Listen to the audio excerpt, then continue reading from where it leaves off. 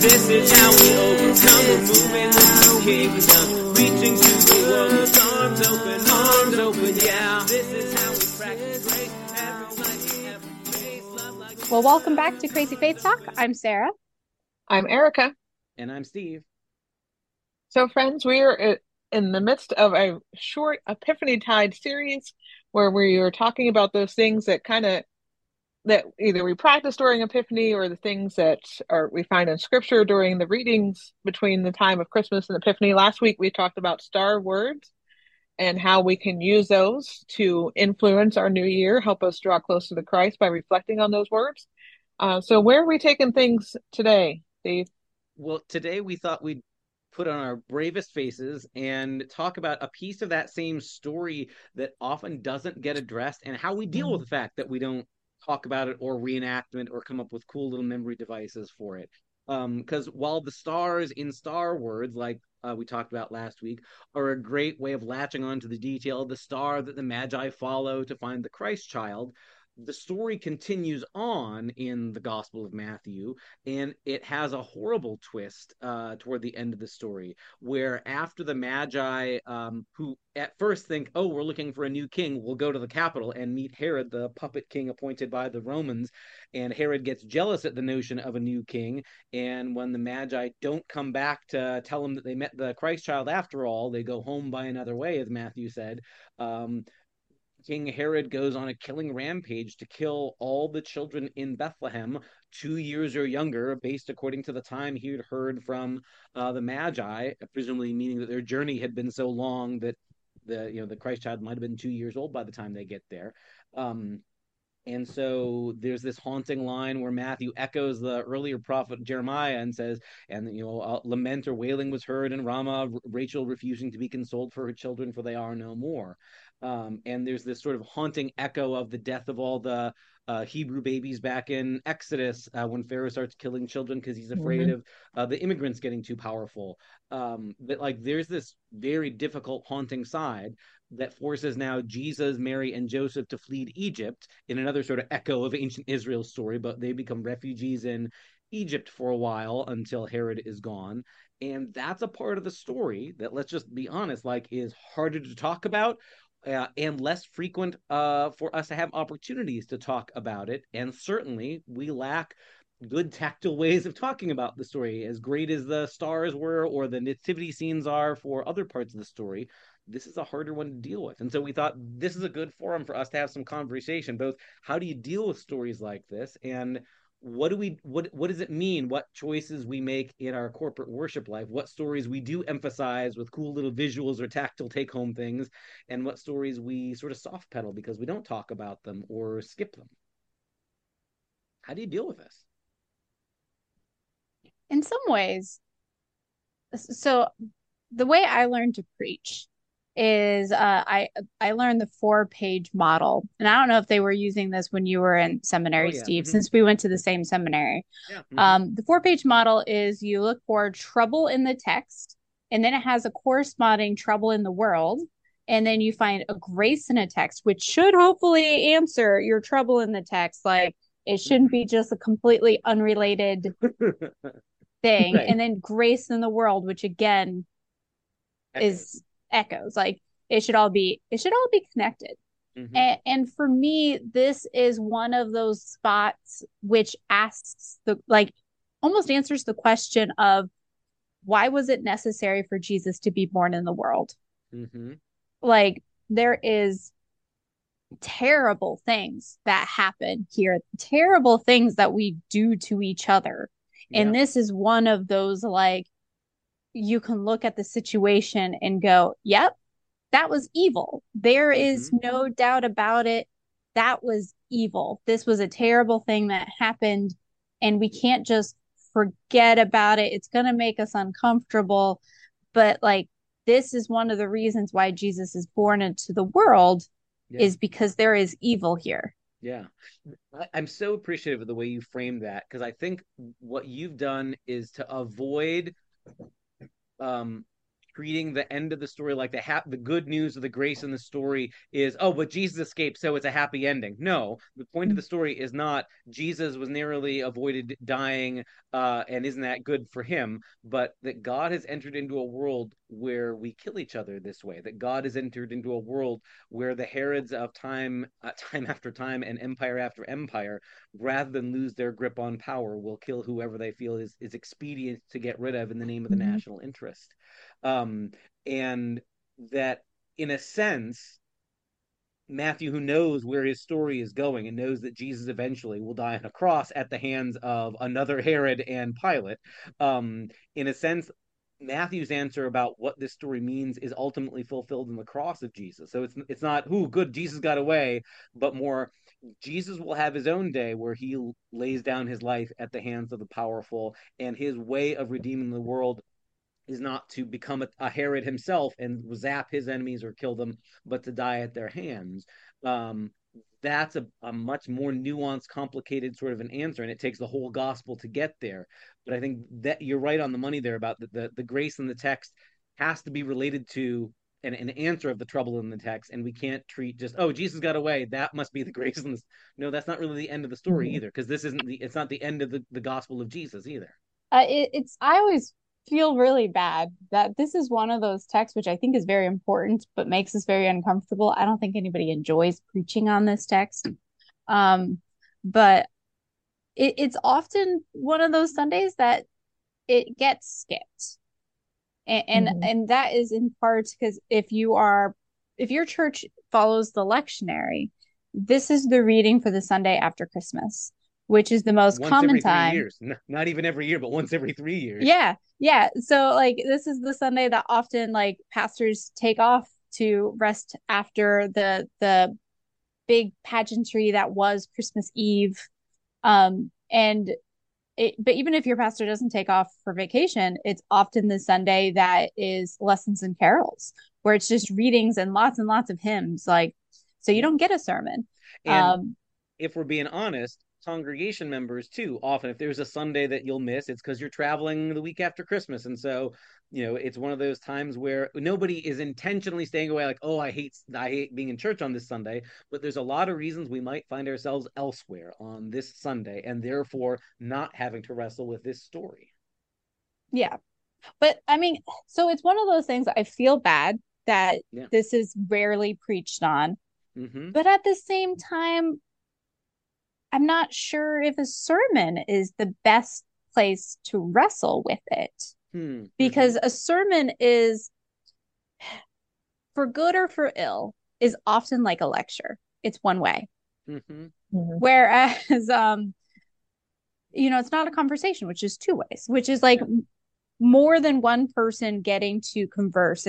But even then, like, because of where this comes in for the lectionary, if you're a lectionary congregation, this time, Christmas tide, early Epiphany tide, is not really a good time to try to get people together to have an adult forum or a conversation or Bible study or whatever. Like, it's a busy time of year. Sure. And yeah, there's lots of things competing for our attention. We also, church folks are sometimes fighting the battle of, we're still celebrating the 12 days of Christmas by that Sunday, so let's not make it a downer. Let's still sing Joy to the World or whatever. And again, like, it's the juxtaposition is so difficult. I guess for me, this, and maybe you're pointing to like, okay, we need to find other venues or other moments to address this story, and maybe it's middle of the summer when nobody's thinking Christmas anyway, let's wrestle. And maybe it's a series that as a pastor or a Bible study leader, you might say, we're going to spend the next 2 months looking at difficult stories in the Bible and wrestling through them, so people know in advance and nobody feels ambushed by, and there's also no sense of stacking the deck of like, in advance, this is going to be serious, or we're going to look at difficult stories. If that's not for you, come to a different series. That might be a way to deal with it. I think that's a great idea, because there's so many difficult stories in the Bible that we tend to gloss over the bad parts, like Noah's Ark. Right. Everyone died. Right. That's a horrible story. But good news, at the end, God invents the rainbow and promises to never destroy everybody again with a flood. Right. There's lots of other possibilities, but never again with a flood. Like, let's wrestle with that. Let's Right. wrestle with the weird, awful story. Like, there's so many stories. Yeah. Mhm. And in a time when I know sometimes it feels like church is competing more and more in a losing battle for people's attention and limited time, it can feel like as leaders of churches, well, if we focus on all the scary, difficult R-rated stories, people won't come back. Let's only do the pastel colored, easy, happy, clappy sort of stories. I get that impulse, and I get that it can feel like we're losing a battle against, weekend soccer and football and basketball. So make it peppy or make it engaging or else. But there needs to be space for wrestling with the difficult stories because our lives include terrible, awful things. And if we don't have these stories as places to wrestle with God and bring our laments to God, we're going to end up having no ability to cope when terrible things happen, either in our lives or in the world and in the news. I guess I kind of feel like this is one of the reasons I'm so, so grateful that we've ended up with different tellings of the birth of Jesus. That as much as sometimes we want to mash them all into one with magi and angels and shepherds all in one little nativity Mhm. scene. Like Luke's story with the shepherds and angels is lovely, and that's its own story. And Matthew, without denying that, is just not telling that story. He picks up with the magi arriving maybe 2 years later, and his story involves that dark thread of Herod and his violence against all the babies in Bethlehem.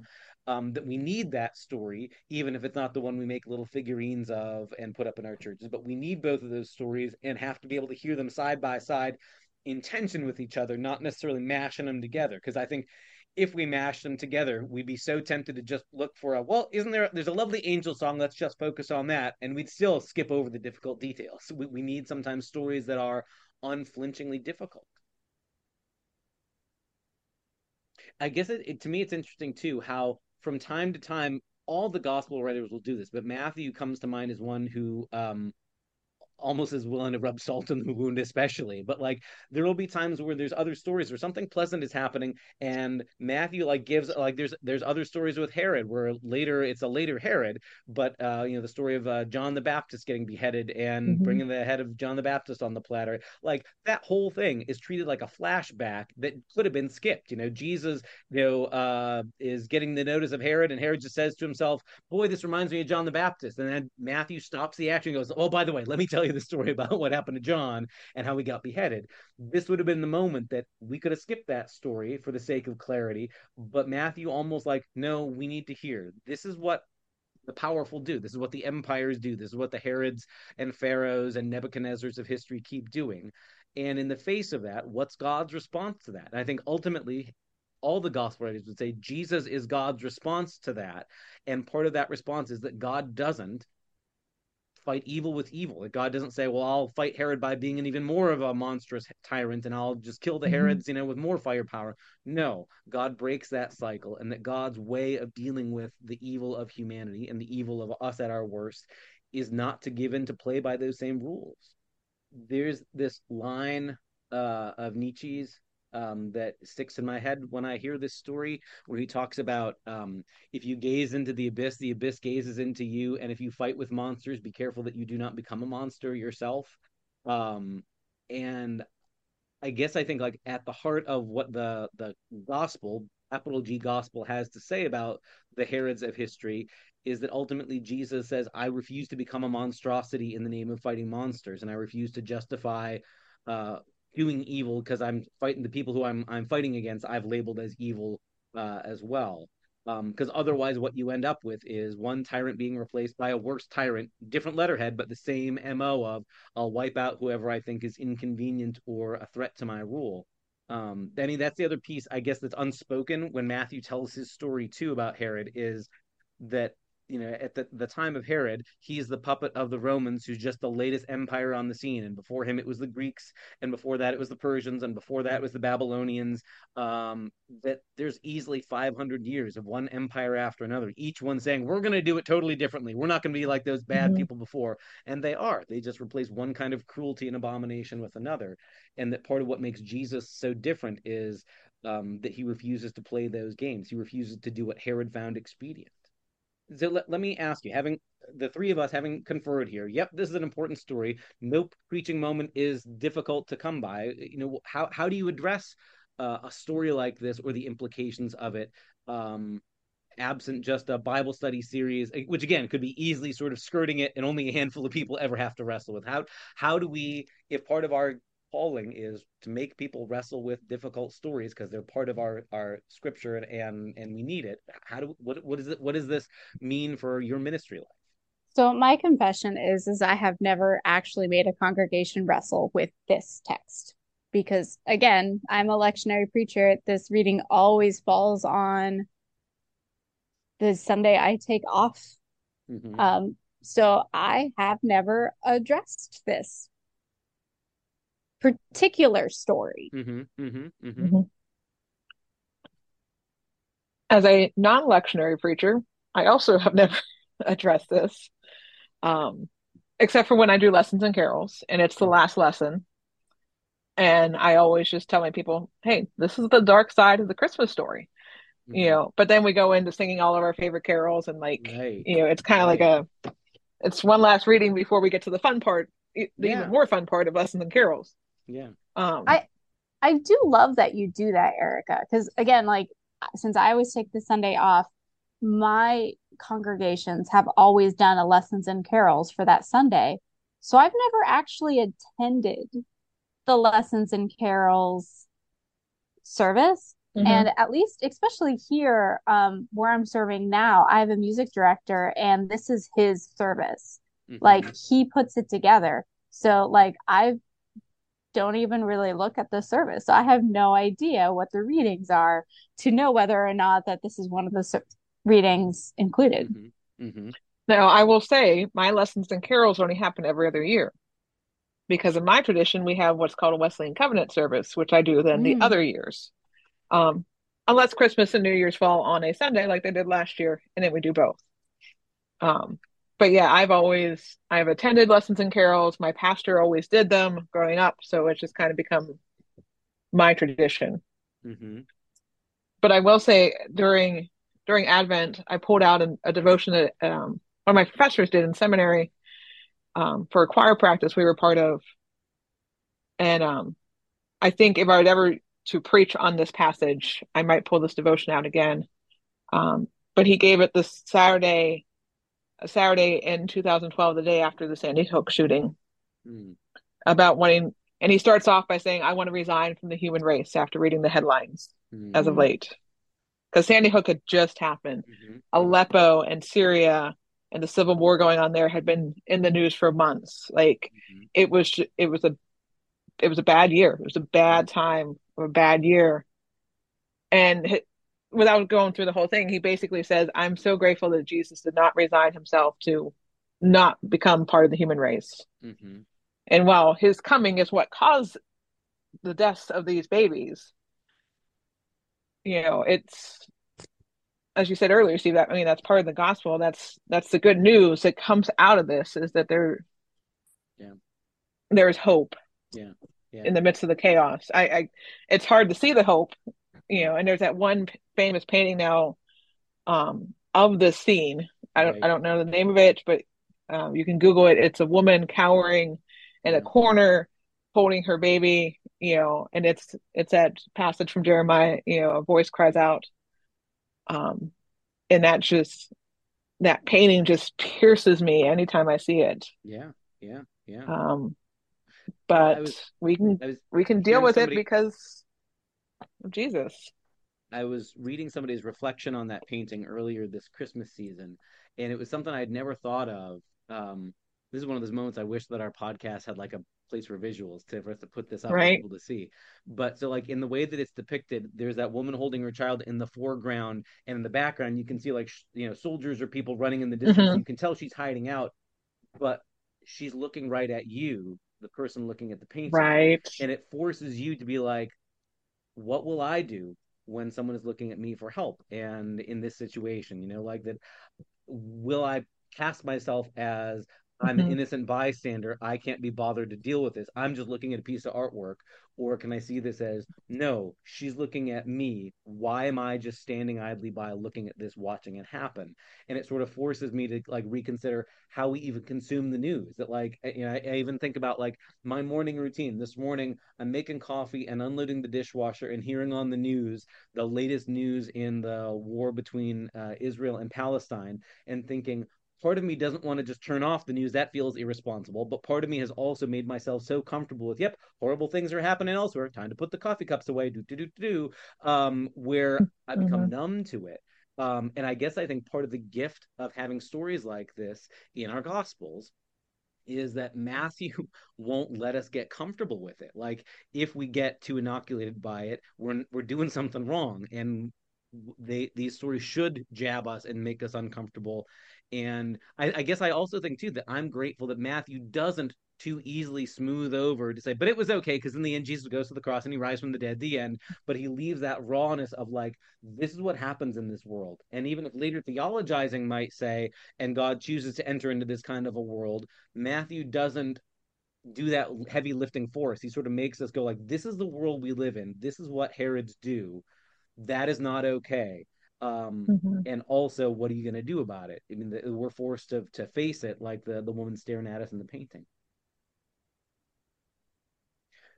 I was saying to both of you before we started recording that in the back of my mind, these days I've been re-listening to Elie Wiesel's memoir novel recollection of going through Auschwitz and the Holocaust himself as a teenager during World War II called Night.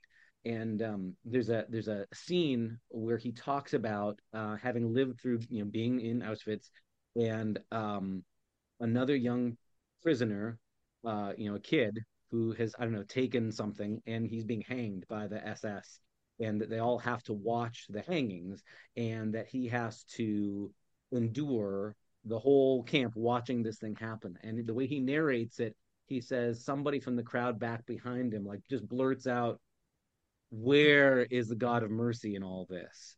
And Wiesel says, there's a voice inside me that wanted to say back to him, God is on the gallows. I mean, and like he means that from that sense of like, this is what broke his faith. That like to live through this was like, I can't believe in a Mhm. good God anymore because this happened and nobody stopped it. And if we call God mighty and powerful, where the hell are you, God? And there's something very, very powerful and honest about that reckoning he does and the loss of the Yeah. faith that he had had. But I guess I also think um, ultimately part of the Christian faith says is that it's exactly right to say God is there on the gallows. That like literally that is at the heart of what the cross is about. The God who bears that the worst that we can do. Um, and that instead of I'll rescue you so that the bad stuff never happens, that eventually the Christian story says we're convinced that God endures that the worst that we can do at the hands of the powerful, whether they're Nazis in the 20th Mhm. century or Herods in the first century or the violent would-be Herods of the 21st century, that we keep crucifying, we keep hanging, we keep exterminating, and that God bears that. And I don't think God is pleased. Right, right, Like, right. No. right, as violence unfolds in our world, whether, that violence was in the past or in the present or even in the future, that isn't what God intends. It's not what God hopes for. I Yeah, think it's Mhm. something that deeply grieves God, which yeah, again is why God was made flesh and lived yeah, among us, yeah. because God wants to save the world, not condemn the world, not Mm-hmm. let the world suffer, but to end suffering, to end Mhm. sin and death and pain. And I think related to that too is, again, I think this may be unique to the Christian perspective because not everybody who believes in a God is willing to make this move.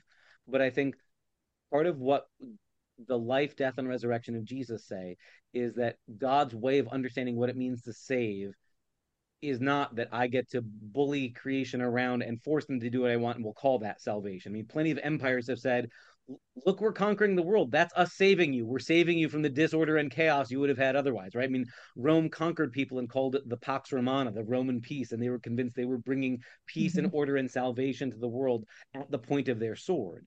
For that matter, I'm sure Herod is convinced that getting rid of any would-be usurpers is in the national interest, because it will protect stability and order and prevent something, a crackdown from the empire or something. I don't think he thinks he's a bad guy. I think he thinks he's bringing salvation. And I think that's part of the scandal, is that ultimately Christianity has to say, God has dealt with evil in a particular way, and it is not, I'll fight evil with more evil and I'll just blow up the people who I don't agree with, but I will bear it and endure it on a cross, on a gallows, in the crematorium, in those the godforsaken places, and that's a unique to the Christian way of dealing with these questions. None of this is easy. And here we are coming to the end of our conversation here today. And please, for folks listening, don't hear this as, well, we solved this one once and for all, we'll never have to talk about this again. If anything, this is a reminder to each of us when we find ourselves walking through the scriptures and you come across one of those stories that makes your knees buckle and makes you squirm, don't run away from it. But maybe together for us to be looking for ways, how do we address those stories and let the laments come forth, rather than thinking we can only sing the happy clappy songs. Next week, we're headed into new adventures. We hope you'll join us next time here on Crazy Faith Talk. See y'all.